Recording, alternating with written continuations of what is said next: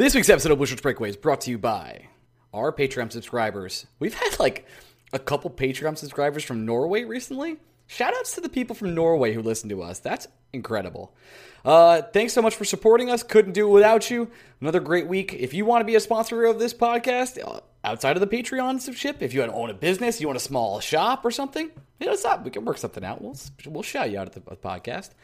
All right, let's get this episode going. 3 wins in a row for the Rangers. Let's go.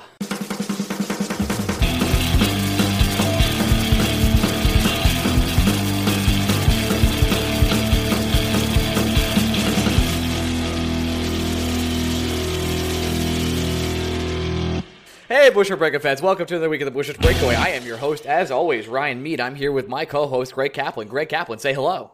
It is fucking cold. It is cold in the East Coast. It's cold in these rhinos. I believe it's the opposite saying. What's the temperature? What's the temperature down there? It is 6. I know you're going to be the minus version of that. I don't know. We might actually got into single digits today. Let me check for you. Okay. Weather app. Give it to me, baby. Give it to me, baby. 2. Oh, I'm 2. at 2. Yep. Okay. We've gone up 9 degrees since I last checked.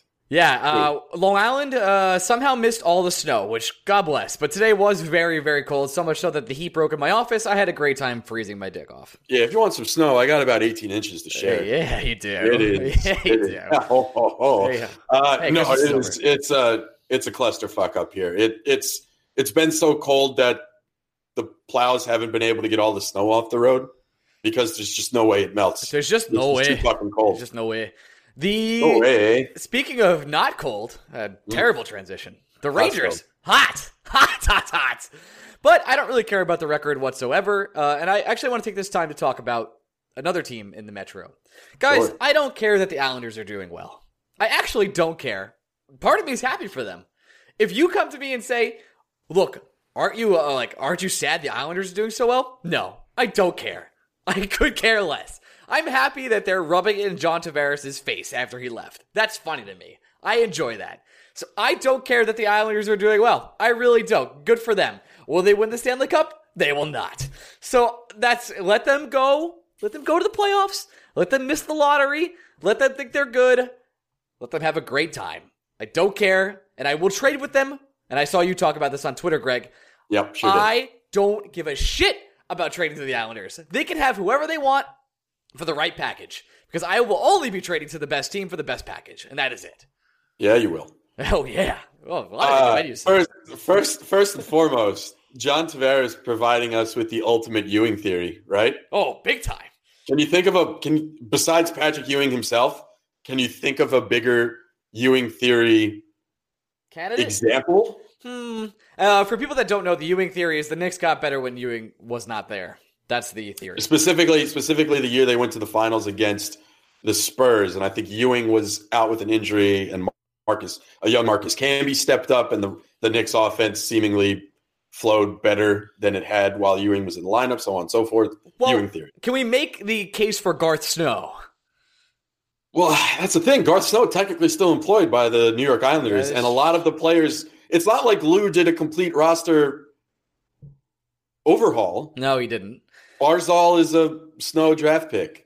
Anders Lee brought in by Snow. Yeah, that's Jordan true. Eberle, that trade was done by Garth Snow. These are Garth Snow moves. This is a Garth Snow team. So Barry Trotz is making it all work, but it's a Garth Snow team, guys. Listen, I know this isn't an Islanders podcast, so we won't stay on this too long, but I'm perfectly fine with them rubbing it in John Tavares' face because I'm fine with that too. And like you made an allusion to this, if the Islanders came to the Rangers and said Adam McQuaid is our missing piece, or shit, if the Islanders came to the Rangers and said we really need Kevin Hayes, there's a package to do there. I don't give a fuck. Yeah, the Islanders have so many.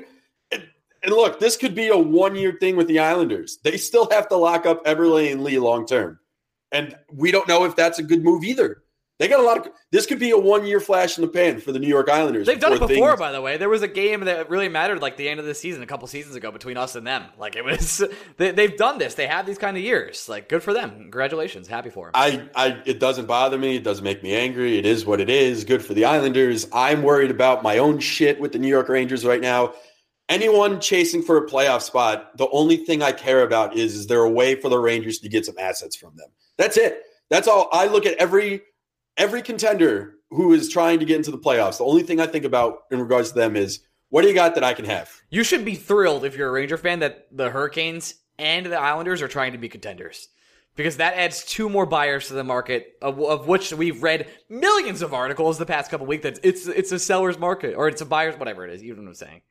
Yeah, and the thing that should really excite Ranger fans is it's not just the teams currently in playoff positions who want to try and shake up the roster. Hurricanes are on the outside looking in. If you get their first rounder, there's a chance that thing is an early teens pick. Same thing goes for the Colorado Avalanche. We're not talking about the Ottawa Senators pick. We're talking about the Avalanche's own first-round pick. There's a chance the Avalanche don't make the playoffs. And if you're somehow able to convince them that Kevin Hayes is worth a first-round pick, that could be a good first-round pick as well. The Edmonton Oilers, we're having Daniel Nugent-Brown back on the podcast this week. They're dangling that first-round pick. That's a team that also might not make the playoffs. The best thing the Rangers could do is trade with teams who are currently on the outside looking in. Because, sure, those teams are less likely to get the first-round pick. But if you're Jeff Gorton, you're a good salesman. You could be like, Kevin Hayes, he's the missing ingredient. You will be a playoff team if you get Kevin Hayes. Send us that first-round pick. It'll be in the late end of the draft anyway. Don't worry about this. So the best thing is it's the teams on the outside that are sounding aggressive out of the gate. That's good for the Rangers. We like that. That all being said, Gregory, how many points, and maybe you've looked already, but I don't know, but I'm going to quiz you anyway. Sure. How many points are we behind the Avalanche? I don't know. I think the Rangers themselves are 6 points out of a playoff spot. Yes, the Rangers are 3 points behind the Avalanche, and the Avalanche have a game in hand, and they are 2 points behind the Hurricanes. It's just we are goddamn terrible at tanking. We're truly awful at it.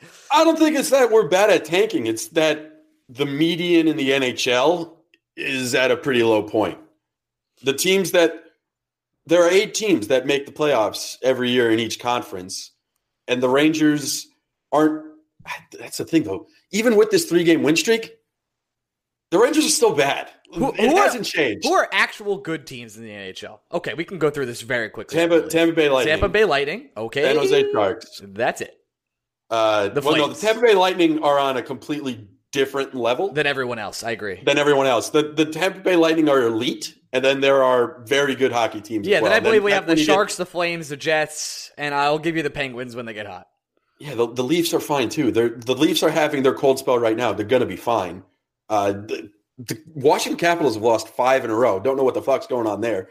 The Columbus Blue Jackets are stuck in purgatory. The Penguins need to do something. Lord knows what it is, but they need to do something. It's weird. The East is weird. They're outside of the Tampa Bay Lightning.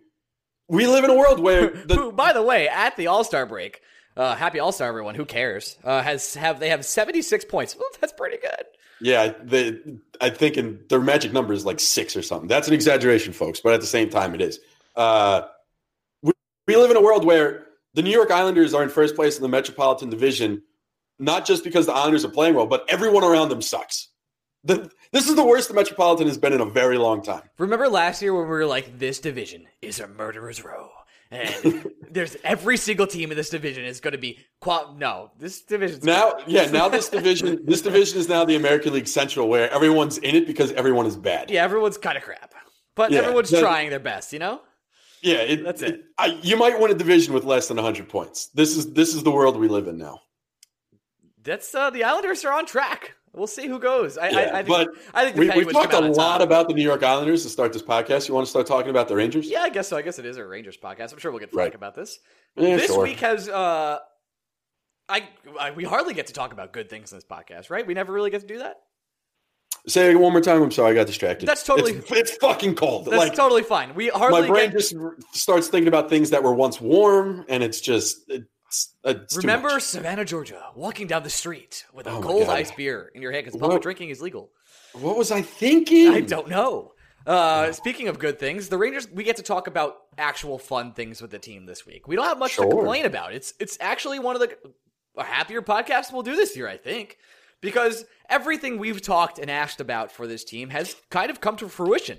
That being said, Mika Zibanejad has been an absolute monster. I regret even saying on this podcast a couple weeks ago that he could be a trade asset. There's no chance you're trading him. I don't think there's a package out there unless it's absolutely bonkers that gets him. Nope, because we're talking about a guy. Oh, Phil Simms it up hard. We're talking about a guy. You like to see that guy have fun out there. He goes out there and he's a kid.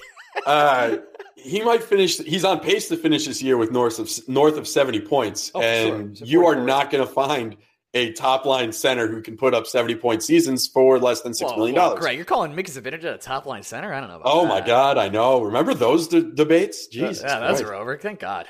Oh my Christ. The whole thing with the subset of Kevin Hayes is, wow, do you pay this guy north of $6 million? You technically could, but he's not the best center on this team. And that's not a reason to trade Kevin Hayes, of course. And that's not a reason Kevin Hayes shouldn't be paid, of course.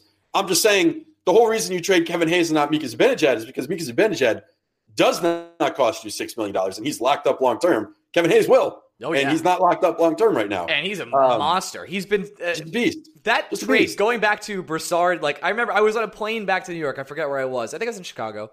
And the trade happened and I got the alert on Wi-Fi and I was like, how do I feel about this? I love Broussard. Why would we do that? Man. I remember there are intrepid podcast listeners who can go back and find this episode. I remember both of us at the time saying Mika Zibanejad's 23 and the Rangers got a second-round pick in this deal. That was weird. I feel like we were hyping up the second-round pick a little bit more than we were Mika Zibanejad. We were very wrong because Mika Zibanejad is a monster and is a cornerstone of this team going forward. Not a first time we were very wrong. Now, Ryan, allow me for a second, since it's so cold outside, to pour some cold water on this very fun week that was for the New York Rangers. Wait, can I do it first? No, you go. I asked. You did. Let's remember who the Rangers beat in this 3-game win streak. They beat the Carolina Hurricanes, who haven't won a game at Madison Square Garden since when we were in college. That's correct. That was a long time ago. Yes. They beat the Chicago Blackhawks, who might be the worst team in hockey. But they're the Blackhawks, original 6 team. Might be the worst team in hockey. Okay. I will say the win over the Boston Bruins is a straight up impressive win. That was a complete game played by the New York Rangers. I mean, McAvoy did hit Hedl into Garask. Like that kind of messes the game. Sure, but they brought in Yaroslav Halak. Who beats the Rangers more than Yaroslav Halak? Nobody. Well, no. Who's the backup for the Detroit Red Wings? Jimmy Howard. Yes. Yeah. If some team every time they saw the Rangers, if just Halak and Howard were passed around the NHL and only those guys played, we'd have no problem tanking because we wouldn't win a game. No, never. But yeah, the Bruins win is an impressive win. I got nothing bad really to say about the Boston Bruins game. But the 2 wins before that, it's a very empty 3-game win streak, if you ask me. That's fine. I don't care if they win or lose at this point. I'm at that point. I'm like, the games are fun, win or lose, and we're doing finally what I want to happen, which was play the goddamn kids. The defense looks okay. Like, it's not great. It's pretty terrible. I think that's I have a hard question to ask you in a couple of minutes. But while we're on this, I feel like we've had this conversation before on the podcast, too. Are you sure? Rebuilding and tanking are 2 different things, right? Oh, absolutely. The Rangers, we've done this thesis. Yeah, the Rangers, a rebuild means you don't give a shit about results. That doesn't mean you hope they lose. If the young kids play well, which they have been, Philip Hedl is just he's doing special things. The Hedl down the right side of the ice, just accelerating, is really tantalizing. Really tasty. The kids are playing well. Hedl is playing amazing. Zibanejad and Kreider are establishing themselves as cornerstones for this franchise. Matt Zuccarello has done a 1-week rehabilitation of his trade value. It's a week and a half, but his trade value has skyrocketed. It had to. Yeah, so I don't like if the Rangers win games and they look good doing it and the pieces you need to look good are looking good, fine. I don't care. That's the purpose of a rebuild. Philip Hedl needs to get better. Philip Hedl doesn't always get better by losing every game. Philip Hedl gets better by being put in the situations where he can succeed, and they're doing that. That's great. So the Rangers are winning as a byproduct of that. Fine. I don't care. The Rangers were always going to pick 8th or 9th. I've believed that since day one. You've believed that since day one. Oh, yeah. I'm hard on the Rangers are picking 8th. Like, there's no way they're not picking 8th. The teams below the Rangers are just bad fucking teams. Like, the difference between the Rangers and the Chicago Blackhawks is the Blackhawks, they don't have kids to develop right now. They just got Kane and Taves. That's it. Yeah, Kane is really good, but he can't win it by himself. No, and the LA Kings, The fuck? We're currently They're slotted. terrible. By the way, just in case you're wondering, we're currently slotted in the 12th pick. That'll change. Yeah, it will. But Because the Rangers have won 3 in a row, and it'll quickly disappear again. I promise you. But yeah, guys, we don't go out. People are chime in saying all the time, you're rooting for the team to lose. I don't give a fuck if they win or lose. That's the point. A result is whatever it is. The Rangers, for a large part of the season, fucking suck. And they're going to suck again. They're playing really well right now, but it won't last. It never does. They're a young team on an upswing right now. So ride it. At the same time, I'm not going to be upset when the Rangers go back and lose 6 in a row. That's life in a rebuild. That's what it is. That's it. That's where we are. We've said it all year. But I've had a good week with the Rangers. I had a fun time. It's fun when they win, and it's fun when the players you like play well. Even if Pavel Buchnevich only plays 9 minutes one game. What are you doing? But still. Here's the thing. That I don't think I'd be as pissed off about Buchnevich being on the fourth line with Brett Howden. Yeah. Just imagine that fourth line was, I don't know, Buchnevich, Howden, and Tim Gettinger. Cody's been playing like 6 minutes and all that, but it's still like 6 minutes. He just shouldn't be there. It's a bad 6 minutes, and you're tying young kids to him. You get to a point in the game where you say, I no longer want Cody McLeod on the ice, and that takes Howden and Buchnevich off the ice as well. And as much as I just imagine if Buchnevich was on like the line with Hedl and Strome. We'll get to Strome, but yeah, that would be very nice. Yeah, that line, Hedl and Strome have been playing great together. Now, just imagine Buchnevich playing with them instead of I think it's been Foss the last couple games. Speaking of the first guest we announced, we have another guest, Muret, who covers the the Jets. Sorry about that. And he's going to talk about. Oh no, we already talked about the Spooner thing. I don't know where I was going. If you brought it up, Muret Atesh is coming back to talk Jets, so there's going to be a heavy focus on Kevin Hayes there. Yep. And then Daniel Nugent-Brown is back. What feels like the second time in the last 2 months, because it is. It is. We're talking Oilers as well, and Spooner was waived today. And Jesus. So let's talk about that trade real quick. That was an amazing job by Gordon. Now I know Gordon signed him to a 2-year extension in the first place, but to get Strome for Spooner, who got cut like a month later, that is a great win.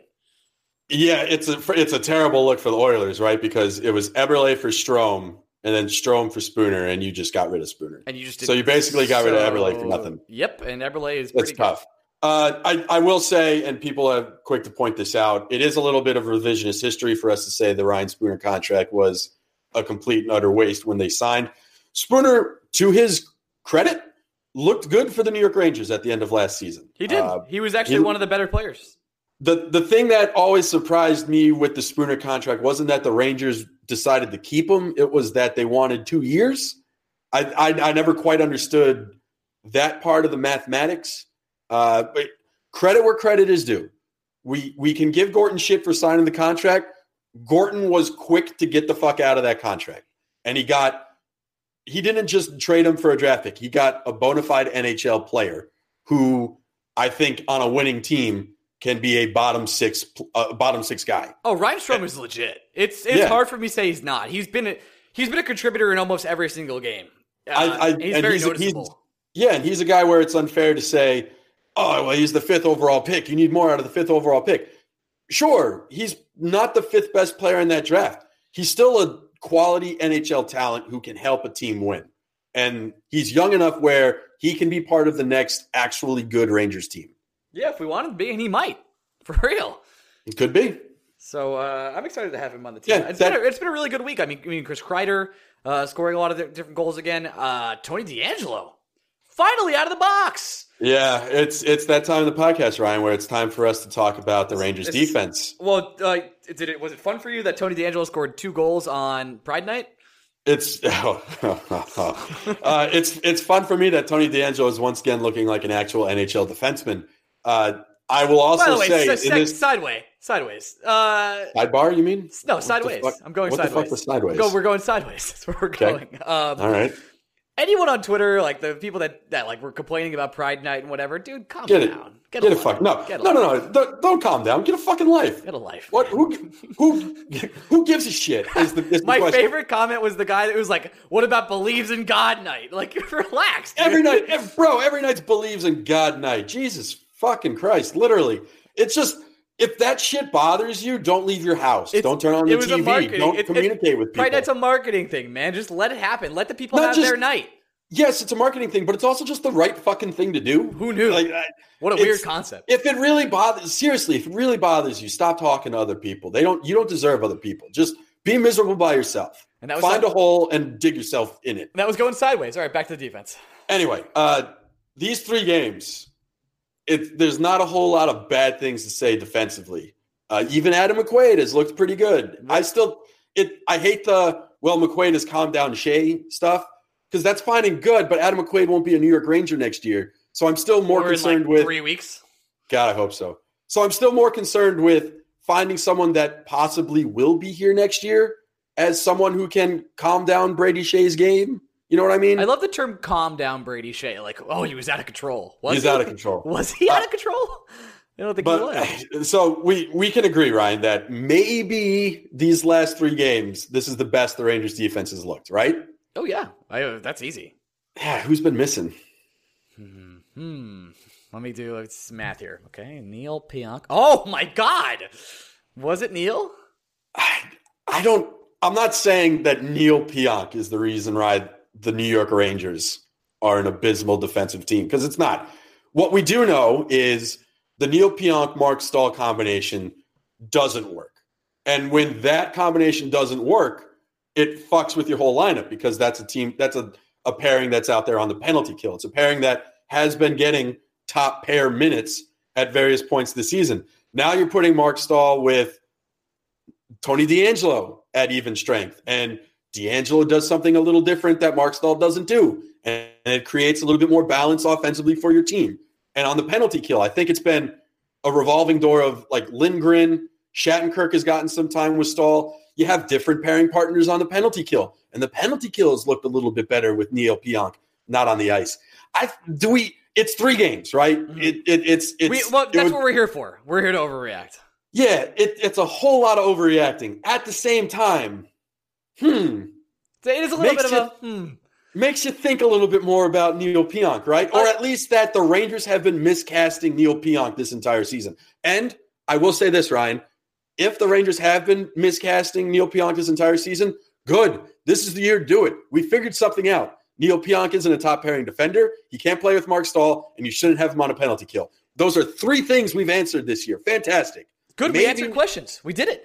Maybe Neil Pionk, his absolute base value in the NHL is decent third pairing defender who provides a little upside on your second power play unit. And you know what? That's fine. That's totally fine. Every team needs that. I feel like I complained about Shattenkirk on this podcast not being on the power play, and then they put him there, and he's been good. Who knew? That was so weird. What is his number 1 ability? He's a power play quarterback. Okay, interesting. He's looked really well this week, too, in his own zone as well. Because he's also playing with different guys. He's been playing with Lindgren. Yeah, and Lindgren actually compliments him well. Because he could, Lindgren's kind of a stay-at-home defender from what I've seen a little bit. And Shattenkirk could just go out and do his thing. It's been a nice little pairing. I'm sure that'll eat shit once in a while, but... Yeah, I'd still prefer to see Shattenkirk with Shea just because I just think that's going to be your pairing next year. So I'd rather see more of that now than later. But Shattenkirk's looked good with Lindgren. DeAngelo's looked great with Mark Stahl. Shea's looked good with McQuaid. We figured some stuff out. And the names Brendan Smith and Neil Pionk aren't involved. And it's going to get real awkward this summer. There's not a whole lot of Rangers housekeeping storylines we're going to talk about this summer outside of Artemi Panarin. It's basically going to be, are the Rangers going to bridge Pavel Buchnevich? And what is Neil Pionk's cap number going to be? I don't want to extend Neil Pionk. I don't. It's weird to say that. It's just, would we? He's an RFA after this year. You're going to pay him more than you're paying him now. He's getting money this summer. I hate bridge deals more than anything, but if the Rangers decided to bridge Neil Pionk, I'd complain about it a little less. I didn't think about the summer until you brought that up because, we never stop doing this show. That is a nightmare, what you just said. Said. D'Angelo is also up for RFA. So, but D'Angelo, I'm already okay. Now we have an asset. He's an asset if we sign him or not. We've done this before. We literally ride this roller coaster with Tony D'Angelo all year. When the season started and he wasn't in the lineup, we said that the Rangers decided he's not part of their plan. When he came into the lineup and he looked good, we said the Rangers are finding an asset. They got to figure out something to do. When he left the lineup again and looked like he was never going to get back in, barring injury or some random development, we said, look, once again, they've decided he's not here. We need to move on. Now that an injury did happen and Tony D'Angelo is back, we're like, he's an asset again. It's weird, man, because we see him play. He has his moments. He is never going to be a stay-at-home defender. You have to put him with someone that can back up his game. I never thought it would be Mark Stahl, but the Mark Stahl pairing is working in a way that it doesn't work with Neil Pionk. I'm just putting it out there. For all the things that we like about Neil Pionk, for all the confusing things that we talked about in regards to his game when this season started, the Rangers have been a better team defensively with Neil Pionk not in the lineup. It makes you think. That's all I'm saying. That's it. And the Patriots are in the Super Bowl again. Let's transition to Murat Atesh, who will come onto this podcast for the millionth time to talk about the Jets and possible trades that we can do there with that super team. Here we go. And then actually, directly after that, Daniel Nugent-Brown also will be coming on to talk about the Edmonton Oilers and Chiarelli's nonsense. Here we go. Transition. We have our good friend and recurring guest, Murat Atesh, who's been on this podcast, 5 times now? Yeah, I'm trying to make a career out of it. Yeah, you're doing pretty well. You are for the Athletic Winnipeg. The Athletic used to sponsor us. Come back! And I'm sure they'll be back eventually. Thanks so much for coming on, buddy. Really appreciate it. Yeah, thanks for having me. Absolutely. We're doing a trade series right now where we're bringing other writers on and talking about possible trades the Rangers could make with certain teams. The Jets are absolutely killing it this year, one of the premier teams in the NHL.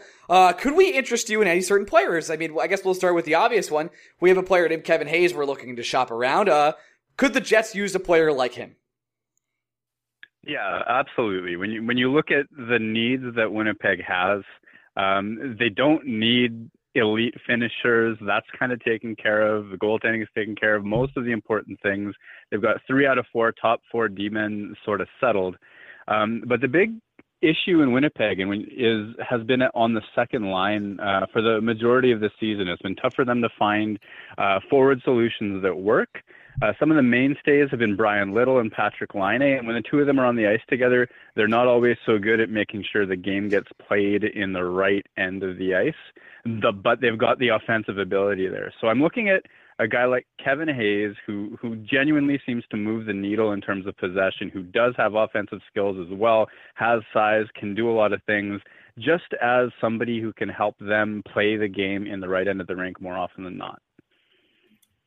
My question off the bat, before we get into how a trade may look between the Rangers and the Jets, I just think back to last year. The Jets were in a very similar position, coming out gangbusters in the regular season, looking like an emerging team with a nice blend of veteran leadership and youth.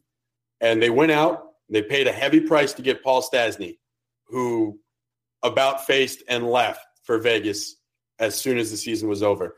Do you get the sense that there's any kind of hesitation in Winnipeg about bringing in another rental player for a potentially high price who at the first sign of free agency on July 1st might look to get out of Winnipeg as quick as he came?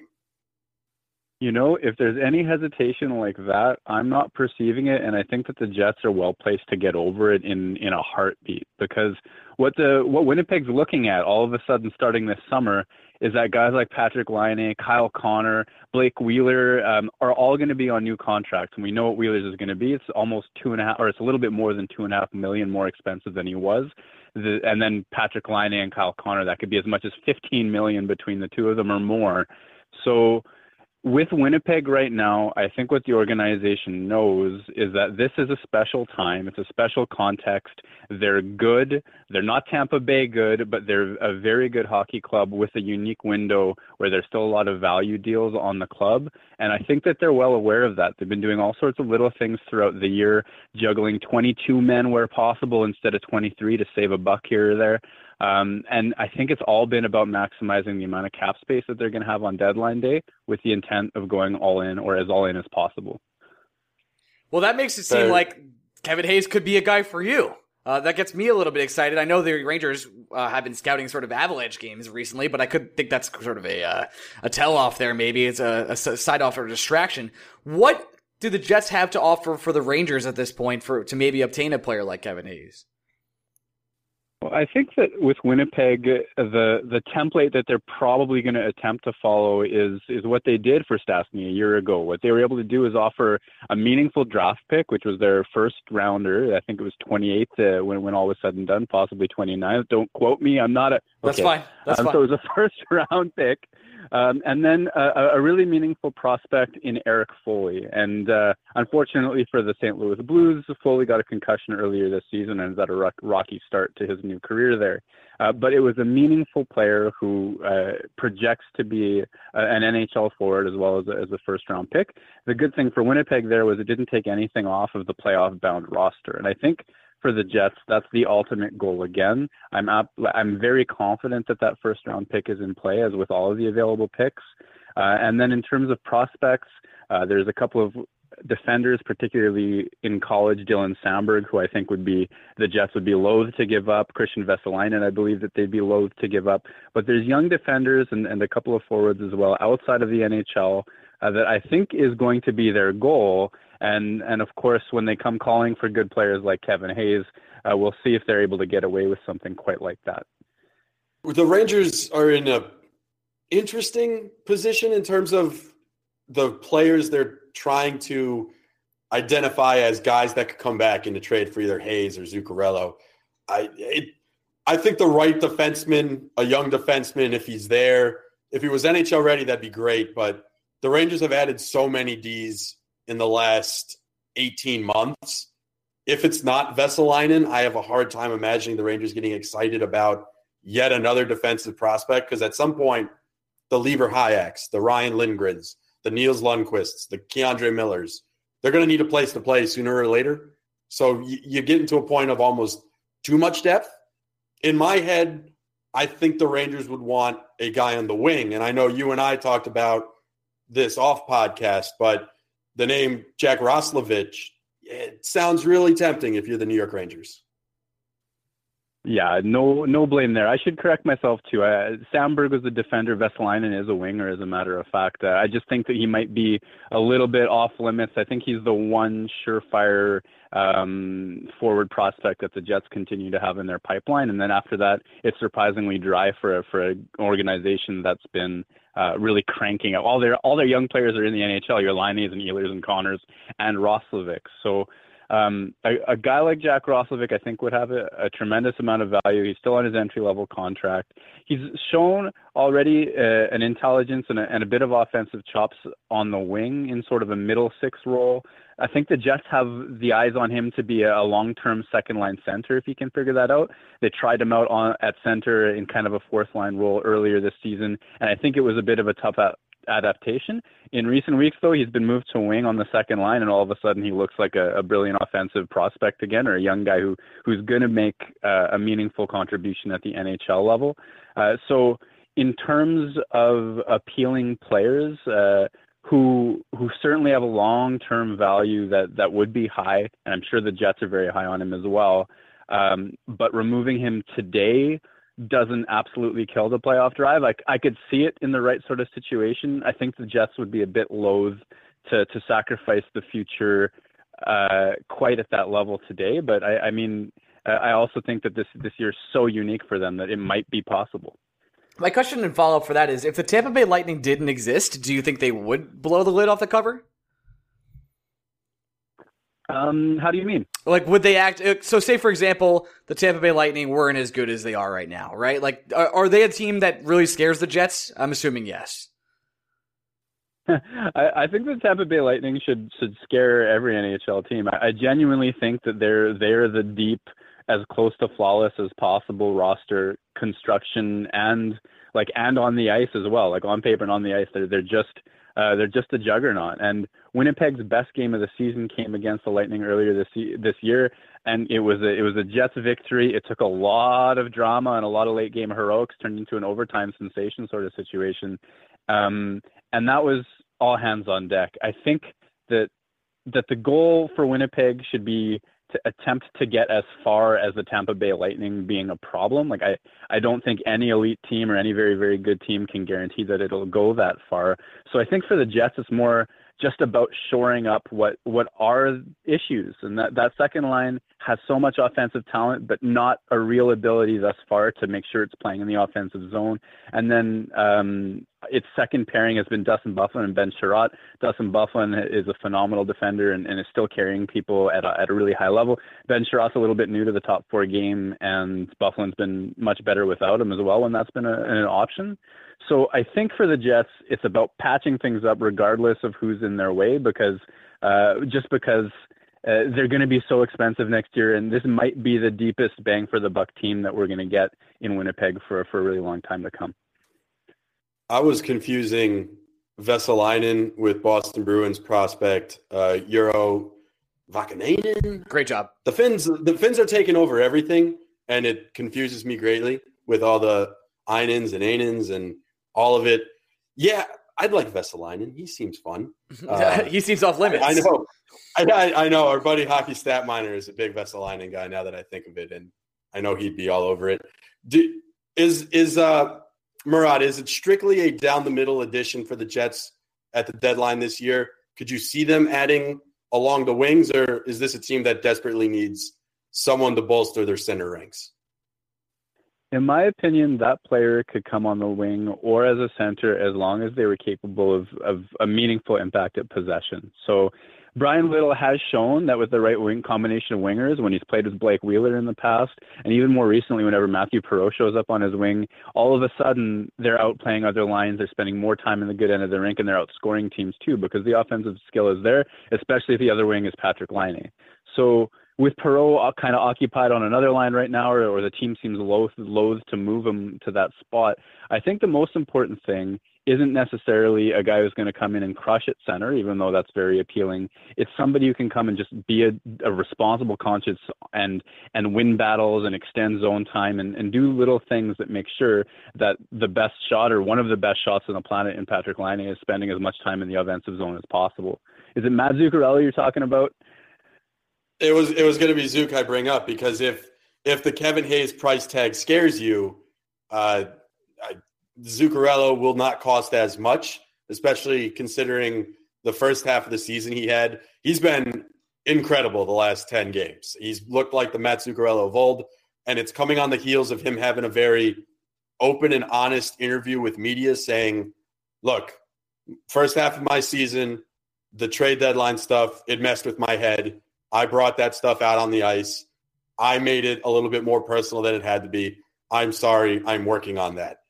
Since he had that come to Jesus moment, he's looked like the Matt Zuccarello of old. So a team like the Jets, who maybe are adverse to giving up back-to-back first-round picks, maybe if they wanted to give up just a quality prospect and maybe a later-round pick, second or third round, Matt Zuccarello could be a fit for the Jets. It sounds like you think he might be a fit for the Jets if you're looking for an offensive possession monster who can feed Patrick Laine beautiful, beautiful passes all night long.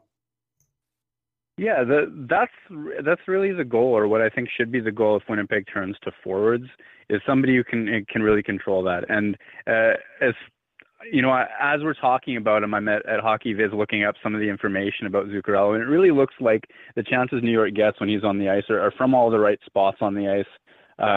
He seems to create a lot, and also the Rangers give up a fair bit when he's out there as well, which I don't know if you can speak to the style by which he's sort of creating his success.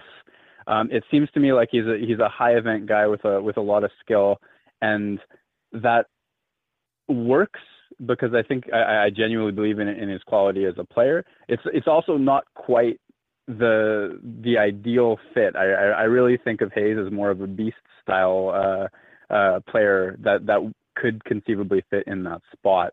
But maybe you could speak a little bit more to what Zuccarello or how he's looked in his resurgent little while. Incredible. The resurgence is real, especially offensively. He seems to be in the right spot, making things happen for his fellow forwards. And it maybe it's just the fact that Mika Zibanejad and Chris Kreider have been just otherworldly the last 10 days plus, and Zuccarello is kind of just riding the wave. But he seems to be someone that definitely helps. And it's funny you mentioned him giving up a little defensively. I've never felt bad with Matt Zuccarello on the ice in the defensive zone. I'm not saying he's a lockdown forward. He's a tiny guy with a very big stick. So there's only so much he can do defensively. But at the same time, I feel like he's always been responsible defensively. I even think the Rangers have utilized him in penalty kill situations in the past. So it's not necessarily unheard of. But this year's particularly, if you're looking for a guy to check all the boxes, a guy that's going to play in all three zones, that can do everything well in all three zones, Kevin Hayes is having easily the best year of his career. And he's going to get paid handsomely for it after the season, which also means if the Rangers want to trade him, they're going to get paid handsomely in a trade. So really, it comes down to what you think the Jets would do. Do you think they're a high-price shopper? They are Kevin Hayes away from being a team that can make a deep Stanley Cup run, or are they kind of trying to add along outside a little bit? I mean, Zucc's going to help the top six. There's no question about it. It's just a matter of how big of an impact you feel the Winnipeg Jets need to make before the deadline. Yeah, if it's strictly what I think that the Jets absolutely need, I see that completing their top four defense is kind of the number one priority. But I know because of the success that Stastny had, and also because of the issues they've had with their second line, there's something meaningful that could be done there too. I believe, like I mentioned, with the Jets juggling like 22 men on the roster at times, squeezing out a couple of cap dollars every now and again, sending a couple of their waiver exempt players to the Moose this week as well, that there's been a lot of finagling they've done to maximize cap space. So the idea of them being a big buyer this season makes sense to me. I think that's kind of it's what they're looking at, and if that means that they have to swing big for a guy like Kevin Hayes, I do think that's I think that is very meaningful. I wonder. I've always thought about this because Stastny was such a rabbit out of a hat for Shovel Day off in Winnipeg, and he wasn't somebody that we talked about so much. But Hayes just makes so much sense to me, and he's showing up in in Craig Custance' work. He's showing up in LeBron's work. He's like the smoke is out there, right? In terms of how good of a fit that he would be, and I genuinely think stylistically of the names that we've heard, whether it's Duchesne, whether it's a Zuccarello like we just talked about, whether it's even Simmons and things like that, I can't think of a better fit from what my data is showing me than Kevin Hayes. Like I think that's an ideal. I just repeating myself now, but I just think that exactly what he brings to the table is what turns Winnipeg's forward core into an absolutely overpowered monster. You mentioned buying big this trade deadline, and you said Vesalainen is pretty untouchable. What if I gave you both Zuccarello and Hayes? Now we're just doing deals. Yeah, I suppose that the right amount of value for value makes anything make sense. Absolutely. Okay.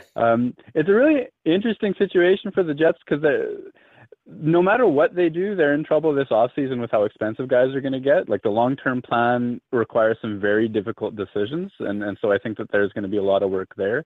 What's the long-term plan in New York right now? Like, is this selling a guy like Kevin Hayes who's having a wonderful season? Is this selling high on a guy, or is this just trying to rebuild? What's going on? We do a podcast about this. It's the question that guides us, for lack of a better term. Ryan and I are of joint opinion that they're not going to trade everybody. Mika Zibanejad isn't going anywhere. I'd be very surprised if Chris Kreider goes anywhere. Brady Shea isn't going anywhere. I don't think Kevin Shattenkirk is going anywhere. The Rangers are trying to do the thing where they're identifying their new younger core to go along with the Philip Hedels of the world. while at the same time, Zuccarello doesn't fit the time frame anymore. 32-year-old winger who's on an expiring deal. And for whatever reason, it feels like the New York Rangers have decided that Kevin Hayes at his price point isn't going to make sense for them, which is fine. But if they've made that decision, then they have to move him. And to Jeff Gorton's credit, he couldn't have picked a better year to dangle Kevin Hayes out there, because that's the whole reason we brought you on. We're going to be talking with a guy from the Colorado Avalanche next week who are heavily scouting the Rangers for reasons. We've talked with we're going to be talking a handful of guys, and every person we talk to, it comes back to one player, Kevin Hayes. So especially if Duchesne and Stone re-sign in Ottawa, which it's Ottawa, I understand they're trying, but I'll have to believe it when I see it. If those two guys come off the board, it's hard to think of a better rental option out there right now than Kevin Hayes. He checks a lot of boxes for a lot of teams that are in need of that kind of player. Yeah, it strikes me as an ideal circumstance for the Rangers if they are in fact selling, because when you start looking through all the names, and that's what I did, Craig Cousins had this really killer, 20 names with a lot of details and GM quotes piece at The Athletic, and I went through it and tried to kind of consider who's going to move the needle for a contender like Winnipeg, who has a couple of places they could improve. And a lot of people are still on there by reputation. I don't think Simmons really moves the needle for teams anymore. He's not riding awful percentages or bad luck. He's genuinely not creating, except for on the power play in Philadelphia this season. Meanwhile, Hayes, there's no weird number percentage-wise. It just seems like he's in the right spots often enough, and he's doing all of the right things to affect all three zones. And man, if you're going to sell somebody and then have all those points pile up at the right time too, it seems ideal. I don't know. Like, Winnipeg can probably afford to add one meaningful contract. And so whether that's a guy like Hayes or a Muzzin type or something, I think that one meaningful deal is in them. And if they have to build a package around a first and then somebody that's going to come off the roster, they might be better served to go for a defender than a forward. But when the guy is the only one available who can do what he can do, if they believe it's a fit, then all of a sudden, then the Vegases and Nashvilles and everybody else who's been tough for them to get to are sort of on watch. I wish we could help you defensively, but unless you're in the mood for Adam McQuaid, there's just nothing we can do. And you know what? You've been so kind to us. Let me just tell you, you are not in the mood. Just get out ahead of that. Just get your straight up honesty as soon as possible. Yeah. Yeah, you've been so nice. I can't try to trick you. If you said it, I would believe you. I'd take you at face value. Canadians, we're not very sarcastic all the time. We're here to help. Murat, I have one more before Ryan hushes you off on us, because you again, arguably our most favorite guest, because there's just no way you need to be this nice to us, and yet Correct. You are. Yes. I bet you say that to all of the guests. We don't. I promise. I really don't. We have Rick Carpinello on here. I was like, Rick, why do you hate us? But I think we had this conversation last year, and just feel free to refresh my mind if you do. You mentioned the Jets have a lot of dollars that they're going to have to commit this offseason, so it's not the end of the world if Kevin Hayes doesn't re-up. But is it more important for a team like the Jets? Manitoba can be a tough draw for free agents. It's a special kind of person you have to convince to spend their winters in Winnipeg. Is it beneficial for the Jets to acquire these guys before July 1st in a way to show them, hey, think of this from a hockey perspective. The money will be there anywhere you are, but in hockey terms, Winnipeg can offer you something that Tampa Bay or San Jose can't. I would love to believe that was a possible thing. And as a man who walks outside every day, twice a day, and the air hurts my face every time I do it, I see the reasoning, I see the logic behind that. But I actually think Winnipeg's biggest problem over the coming years isn't necessarily going to be attracting big name talent. It's going to be making the right decisions about who to cut bait with and who to keep around as they attempt to stay good when players get expensive. So when Patrick Laine's contract blows up and Kyle Connor's contract blows up, Blake Wheeler's new deal kicks in, how long is Brian Little a meaningful contributor at the NHL level? Jacob Trouba, who's going to be a restricted free agent this year with 1 year left till unrestricted free agency. He just signed a 1 year arbitration award, and there's still that great big cloud of is he going to be in Winnipeg for a long time? Does that mean Tucker Poolman gets a shot? Does that mean Tyler Myers has to be re-upped? I think that the toughest decisions for Winnipeg in the next little while is sort of like what to keep and what to throw away, and credit their drafting system, which maybe forces people to consider our cold weather more so than free agency does, because it keeps control of players for so long, and that's what's leading to this good problem to have. So I like the argument. It makes sense to me. It didn't work with Stastny. I guess, I don't know, he got bit by a few too many mosquitoes or something. I don't know what the deal was. So I like the argument. I don't know that it solves things in Winnipeg, if that made sense. That does. Also, Jacob Trouba, future Ranger great. Please he take beat me care to of him it. until He beat he's me here. to it, for sure. Murat, thanks so much for coming on, man. Really appreciate it as always. Why don't you plug yourself before we get out of here? Hey, just if you're not already subscribed to The Athletic, make sure you do. There's so much great content on it, all teams, all leagues. I write for the Winnipeg Jets section of it, but I've read some really great Ranger stuff as well. And if I can reverence an analytically minded person, Shayna Goldman has been killing it of late as well. So that's one to mention. We are big fans of them, and I don't know if our code still works, but if it does, theathletic.com/blueshirt, all undercase there. Yeah, we love having Shayna on because I feel like it gives her free reign just to curse at the top of her lungs, and we're big fans of that. Big fans. We all need a good place for that. That's here. Murat, if you ever just need to just let cue. one out. I fucked up my cue. Yeah, you did. We tried to set it up. All right. Thank you so much. We'll talk to you next time, man. Bye. Thanks very much. And we've had back a recurring guest, Daniel Nugent-Bowman. He is of The Athletic, Edmonton. We have so many Athletic writers on this podcast. Daniel, thanks so much for coming on. Oh, you're very welcome. It's a pleasure to be with you. It does sound like it's a pleasure. You probably had a long day, probably a long season. Can we talk about Chiarelli just off the bat? Is there another fan base that's like, you know what, the Oilers should fire Chiarelli? Does it make you worried? Possibly that no one else wants him fired? Well, I haven't seen another fan base as, up in arms with what their general manager has done, be it this year, be it in recent years. So yeah, there is a large clamoring of people that would probably buy his ticket, his one-way ticket out of town. Ultimately, every indication is that he will remain here until the end of the season.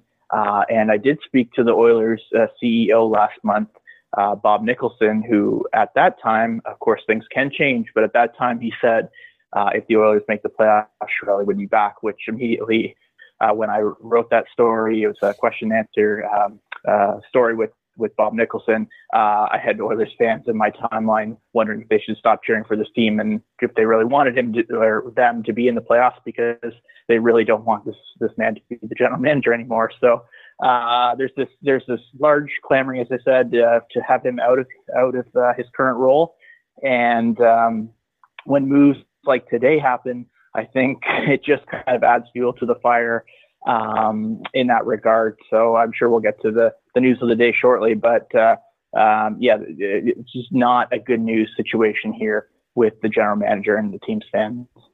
Before we jump headfirst into everything Ryan Spooner and what didn't work there, can you think of a more dangerous situation in professional sports of a higher up telling a general manager, if you make the playoffs this year, you get to keep your job? Because the general manager then is free of thinking long-term. Long-term almost doesn't matter because long-term doesn't involve him unless he succeeds at a certain level this year. I can't think of a worse thing to tell a general manager in sports than that.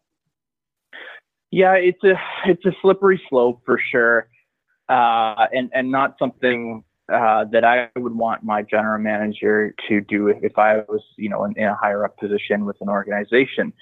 Having said that, and I don't agree with it, but the Oilers are in a position where they have a 22-year-old superstar, top player in the game, arguably top 3, top 5, however you want to categorize him, and Connor McDavid, who's, again, just turned 22. And, I think there's maybe a couple more years where he's going to keep ascending, a few more maybe even, but he's right in the prime of his career. And you don't want to waste years of his career where you're not playing hockey into mid-late April and into May. Now, having said that, the Oilers are not in a position this year where they should be buyers. I can't see a way where it makes sense for them to buy as a short-term contender, because they're so far. They're in this glut of mediocrity in the Western Conference that still has given them hope to make a playoffs as a wild card team, but they could do no better than making a wild card spot. And they're basically, so if they happen to get in, would be playing Calgary, San Jose, Nashville, or Winnipeg. And I don't give them much of a chance to win that series. So to me, there's been talk of dealing a first round pick or a prospect.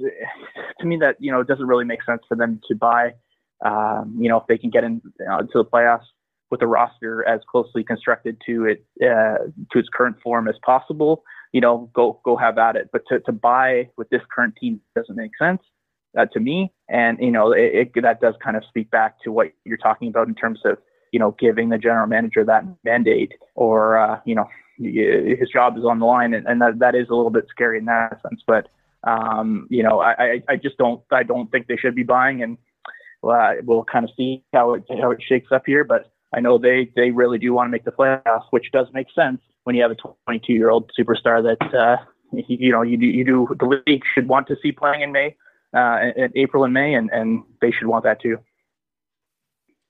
I mean, right now for Edmonton in general, I guess we can get right to the Ryan Spooner deal, right? You guys made the trade with the New York Rangers and traded Ryan Strome to us, and we gave back Ryan Spooner, and today he was placed on waivers. What has been the reaction there for that move?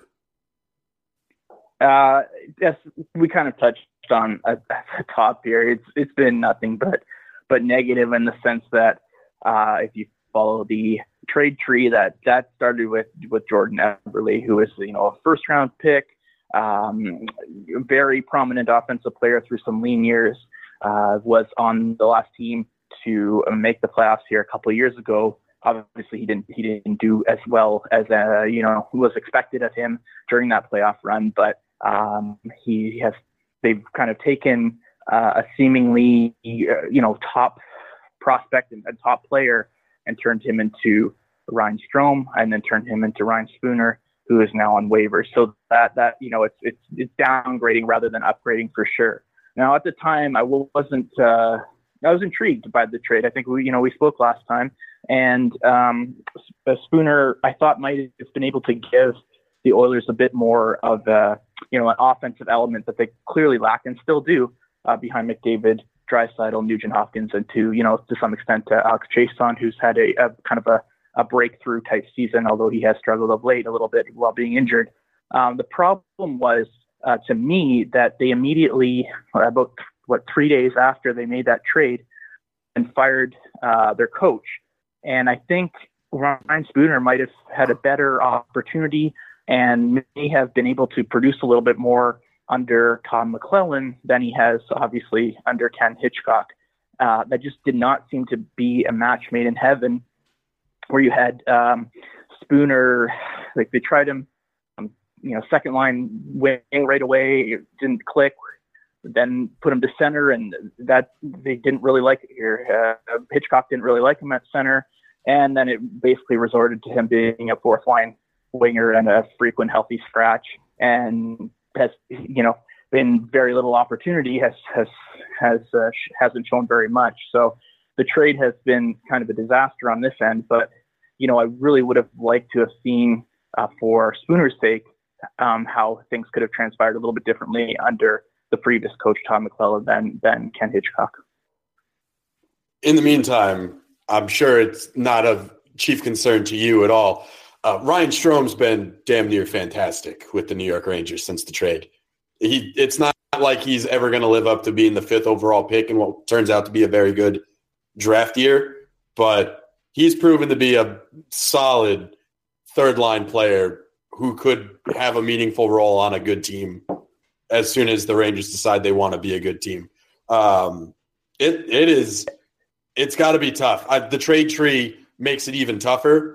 But even if you just analyze one for one, Strome for Spooner, the Rangers came so far out ahead of that deal that it's got to hurt. Yeah, and to kind of touch back on what I was talking about, I think Ryan Strome would have been a much better fit under Ken Hitchcock coach team. He was killing penalties here under McClellan. That almost certainly would have remained a role under Ken Hitchcock. I just see him more as Ken Hitchcock type player than Ryan Spooner, and it just did not click, the Spooner Hitchcock relationship dynamic, and he just never found a spot here. Strome is interesting in the sense that he had that pedigree as a top prospect going 5th overall years ago. Obviously, as you mentioned, he's not going to be that frontline scorer that maybe he was obviously in junior and maybe was expected of him with that type of draft stock. But he is a useful player. He just, for the first 18 or so games or 20 games or whatever it was before the trade, obviously wasn't producing at all. Now, part of that, it was a lot of that time he was shackled with Milan Lucic, who his scoring woes have been well documented, starting to score a little bit now. But, I think there was a player there that under the right circumstances, could have been effective. And now, obviously, he is showing that with the Rangers. I think I'd be – oh, sorry, Greg, go on. No, I was just going to reiterate that it's got to be tough to be an Oilers fan right now. There's so little to hold on to. You got Connor McDavid, and it's great. But it's like being an LA Angels fan with Mike Trout and just nothing around him. That's an interesting, comparison. I haven't thought about it that way, crossing over to another sport. I know the Angels do have some nice pieces with, Andrelton Simmons, and, they seemingly were starting to turn it around last year, and maybe didn't end all that well. But, the Oilers, again, do have a couple other pieces. Obviously, McDavid, other than McDavid, rather, in Draisaitl, Nugent Hopkins.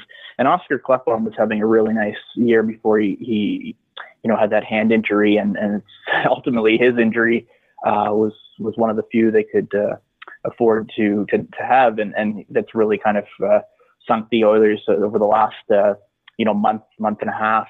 There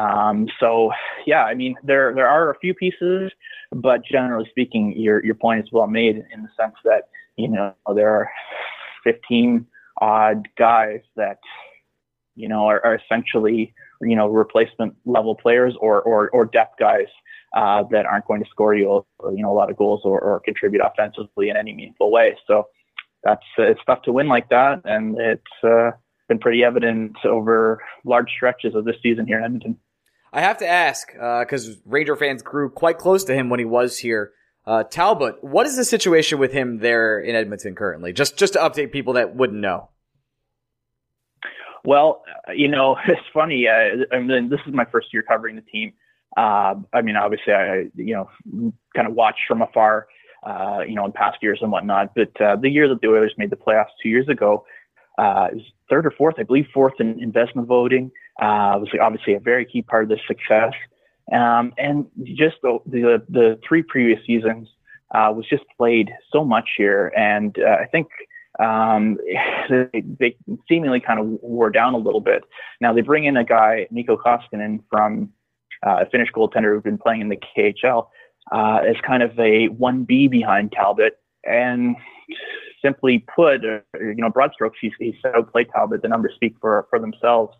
Now there's a report out there that Koskinen has signed a 3-year extension worth $4.5 million a year. Both goaltenders were slated to be unrestricted free agents at the end of the season. So the writing's kind of on the wall for Cam Talbot that it's very hard to see him coming back next year. And he hasn't really allowed many crappy goals, but he hasn't stopped things, good chances or ones that you would like to see a goaltender stop every once in a while.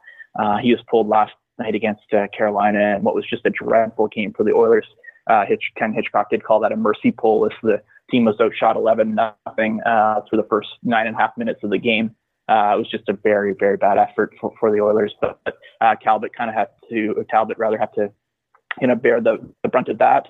And it just has not been, a good season for him all the way around. And I think his time, obviously, with the Oilers is running on fumes here. I believe there was a round of applause when you guys had your first shot of the night. Is that correct? There was, yeah. It was, again, 9.5 minutes in. Nice. Shots were 11-0. The Oilers were down 2-0. And the shot from the point, and cheers kind of went up. And then a couple minutes later, I believe, I can't remember exactly, but it was about two minutes later or so, the Hurricanes made it 3-0, and that was the end of Talbot's night. So the Oilers did push back. They pulled within 2, but they took a little too long to remember that there was a hockey game, and they struggled against Calgary in a similar manner the night before. And Calgary obviously being a very surprised good team, although they did play the night before, you'd think that might be a tough one for the Oilers.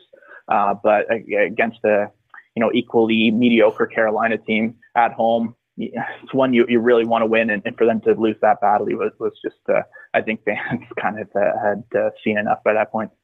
It's good to know that the Bronx cheer exists outside of New York. It's always warming to my heart. Daniel, I know you mentioned if it was up to you, the Oilers wouldn't be adding any pieces at all.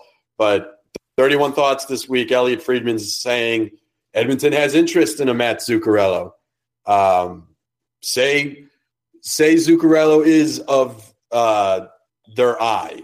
What exactly should Ranger fans be expecting the Oilers to be comfortable giving up for his services for half a season? Yeah, again, to me, that given where the Oilers are, I know just based on the numbers, I obviously don't get a chance to watch a ton of Rangers games, but it seems like Zuccarello maybe not having as strong a year on a kind of a rebuilding team as he has in the past. To me, that just doesn't make a heck of a lot of sense. Obviously, he is the type of player under, if he had more term on his contract, or the Oilers were in a different spot, that those top 3 or 4 forwards that I mentioned could use another guy like him, no doubt. But given the certain situation that we're in right now here in Edmonton, I don't see that as something that makes sense or that I would do. Now, having said that, the first round pick seems to be in play. I don't know.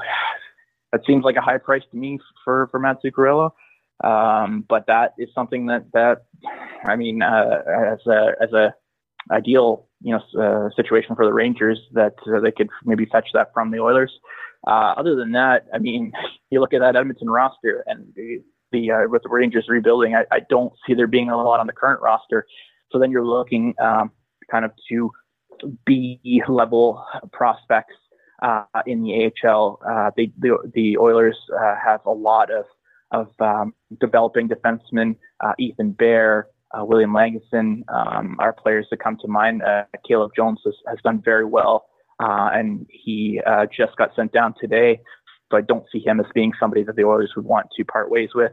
Up front, they have, again, some nice B-level prospects that I would think more on the back end, where they're a little bit more flush, would be the opportunity for be it the Rangers or someone else to maybe take advantage of prying one of those guys loose. But again, if it was up to me, the Oilers would not be buying. Yeah, in Zuccarello's defense, ever since about the Islander game, which was roughly 10 days ago, he's looked like Zuccarello of old. He's crushing it offensively. I think he's got some ridiculous, I think like 8 points in his last 4 games. He's stepped it up big time, and it's very nice that the trade deadline's coming up while Matt Zuccarello is playing some of his best. And hockey. Really, if you could give us the first round pick for that, I would be lovely. Or the guy every Ranger fan's going to talk about, the guy every fan base is going to talk about, is Jesse Puljujarvi. What's going on? Why is he even being dangled? How come the Oilers are so quick to give up on a guy who might actually be able to help McDavid? Well, you know what? It's interesting because that's another gripe fans have with the organization, is how in their minds he's been criminally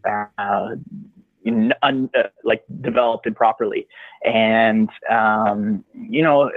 it's tough. I wasn't here for the first couple of years of his time in Edmonton. That was kind of used actually basically all 3 years he spent time in the AHL.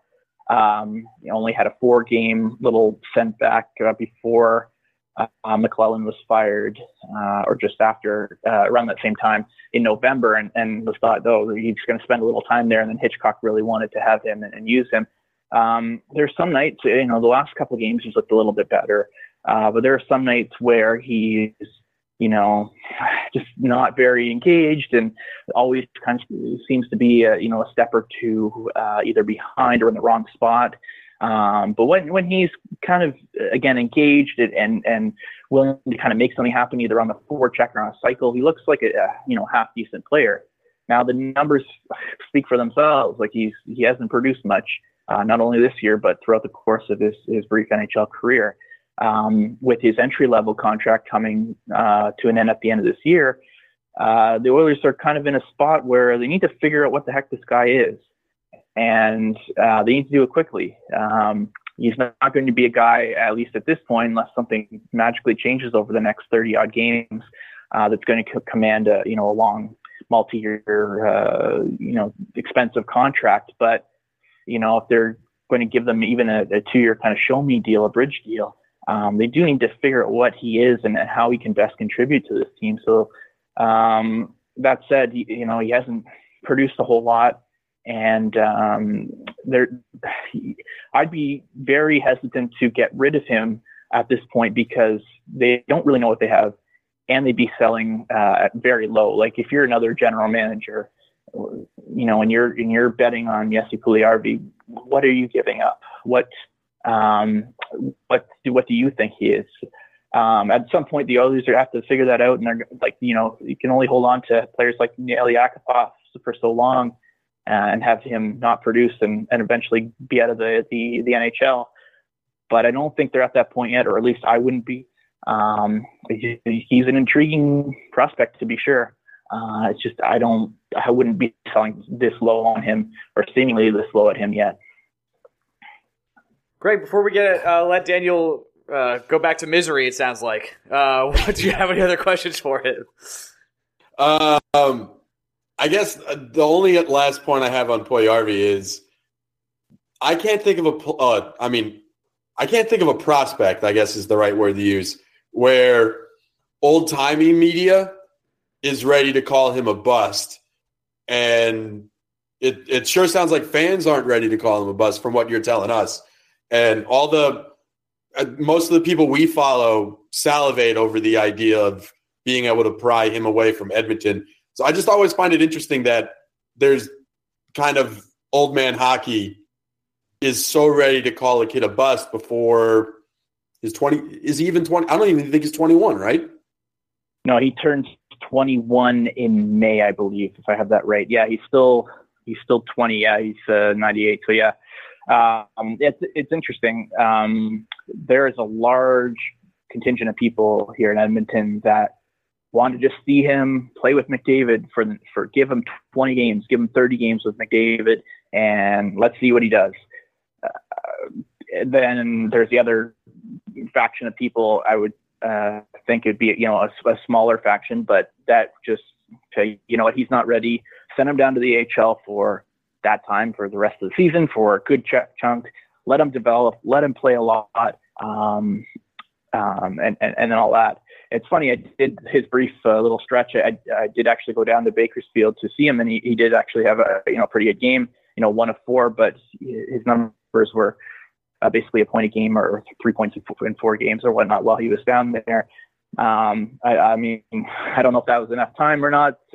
Jury's still kind of out on that one, but it's an interesting kind of dichotomy here in Edmonton with Puljujarvi. And again, like if you watch him some games and you can see that there's something there, he's such a promising prospect. To be the MVP of the World Junior Tournament at 17 is quite frankly remarkable. And then you watch him other times and you just don't see how this guy was drafted 4th overall. So to me, there's still some time left. I wouldn't be selling low on him. I really want to see what the heck he is before giving up on him, especially since you're not going to get much. I wouldn't think you'd get much for him, at least at this point. But I do understand both sides of the coin for sure here. And if you want Matt Zuccarello, we can make it happen. You got your back. Daniel, thank you so much for coming on and giving us all this insight into the Edmonton Oilers. This is really helpful for us and hopefully everyone else out there. Could you give your Twitter a plug and everything else you do? Yeah, sure. So obviously, I write at the Athletic Edmonton and have some stuff this week coming up. So you can check out that, and my colleagues Alan Mitchell and Jonathan Willis do some great work there as well. And you can follow me at DNB Sports. So my initials for Daniel Nugent Bowman, followed by Sports, and give that a follow if you'd like. And other than that, we're kind of here for the next couple months through thick or thin here in Edmonton. If the trade does happen, we'll definitely be having you back on. I appreciate it so much, man. Oh, you're very welcome. Talk to you soon. Bye-bye. Hey, we're back. Both interviews, great guys. Great, solid dudes. And I feel like I wasn't recording before this because I always miss the good stuff we talk about off air. It's really a shame. You always do it. And the thing that makes Ryan say that is I've been going off for the last 2 minutes on the fire fraud documentary on Hulu and just how fucking wild it is. It's wild. That was a thing that happened. Well, so explain to people that don't know what the Fire Festival is. Pretty much, from my perspective, it was a festival on an island that was supposed to have food, music, sex, and drugs, and it had nothing. It had nothing. So the guy behind setting up the festival is this guy named Billy McFarland. I'm going to try and do this in less than 5 minutes. Billy McFarland is a 20-something pie-in-the-sky, quote-unquote, self-made entrepreneur. Okay. Love what he really is a scam artist. Okay. And he scammed investors, all these different people out of millions of dollars to try and set up this music festival for content creators and millennials. He wanted to do the people they brought in that said they were involved in trying to get this thing to work. One of the guys said, something to this scale, I need 18 months to do it. They wanted to do it in 4. Okay. And that math does not add up. Needless to say, it didn't work. 4 months out, they didn't even have a venue. He didn't pay any custom anything in the Bahamas to get shit in there or out of there. At one point, the documentary talks about how he went back to the Bahamas a couple months after the fact and tried to literally steal stuff from customs. His whole plan was he was going to rob customs to get stuff back. So robbing customs seems like the worst idea. He says it on camera. It's Ryan. It is wild, and I've never felt less sympathy for white kids with a lot of money who didn't get what they thought they were going to get. Now there was like dehydration and like starvation on this island, wasn't there? Was there not? A little exaggerated. Okay. It sounds like most of the people got out of there real quick before it became like Lord of the Flies. Got it. I would have really liked to watch the Lord of the Flies part. I'll just say that. It would have been funny because as soon as the cell phones die, I wonder what would have happened. That's where I was at. Like once the battery chargers are gone, what are you doing? Fire Fraud 1, it just really makes me hate the whole influencer shit. I think why is this society now? This is a whole podcast. This is like you said 5 minutes. We could do a whole. It makes me sick that the people who have the most fucking sway in the world these days are people with 440,000 Instagram followers, and I don't know what they do. Like I don't know. The most famous YouTuber in the world right now is this guy named PewDiePie. And I gotta be honest, isn't he racist? Not really. That's like a story that just like he gets like he did drop the N-bomb once. That's correct. He sure did during a game. He did. He killed somebody on a bridge in PUBG. Dropped the N-bomb for sure. But after that, like he's got 90 million subscribers on YouTube, and he just records from his house. And he's talented at what he does for sure. And he's like one of the biggest influencers there is. It's unbelievable. Like there's, what the fuck was her name? They were interviewing her. They used her as an example all the time. Like, they're one of the guys they interviewed, I think is a dude named Justin Mills. Okay. I don't know who the fuck that is. And he has like 90,000 followers. And he's a big fucking deal. Why? Who are you? What have you done? Show me some proof of purchase. What am I getting from you? Who are you? Just why do 80,000 people follow that prick, for lack of a better term? He just looks like a penis. He looks like a penis who has thoughts. I don't get it, Ryan. I really don't. He looks like a penis who has thoughts. Is a new way to describe people. I don't understand where these people get these fucking followers from. Who cares? Well, I think a lot of the times... Who gives a fuck what Bella Hadid is doing? Who the fuck is Bella Hadid? I think sometimes it's it's been proven to be true that fake it till you make it. Like, you're a big deal. Like, if you act like you're a big deal, you are a big deal kind of aspect. Like I get that they're all beautiful people, but... The genetics helps. Yeah, the beautiful people I went to high school with are all fucking stupid. I don't know if they got college degrees. And the beautiful people I went to college with, not all of them turned out to be A+ students. Be perfectly honest with you, dumb in high school I was. Graduated with almost 4.0 in college, still dumb. Yeah. Still dumb. Not a good-looking guy either. So Bella Hadid, good-looking girl. I give her that. What else is there? What the fuck else are we doing with the Hadids? Who are they? Where did they come from? Why do we care? How do they make money? Why do people go to them being like, pitch our product and great things will happen to everybody? Because all of a sudden they're telling me to eat Tide Pods or some shit like that. What's happening? Greg, you gotta drink that fit tea, dude. It's the only way. I'm so confused by society. A little bit. It all sucks. Burn it down. This is the end of the podcast. Thank you so much for everyone listening this week. You can follow Greg on Twitter at Blue Shirts Break, and you can follow me at ORyanMead. O-H Ryan Mead. Greg, it's always been a pleasure. Again, until next week, maybe we'll talk the Avalanche and some other Ranger things. Everyone enjoy their week off from the Rangers. Enjoy not watching the All-Star game and enjoy some downtime. Peace out.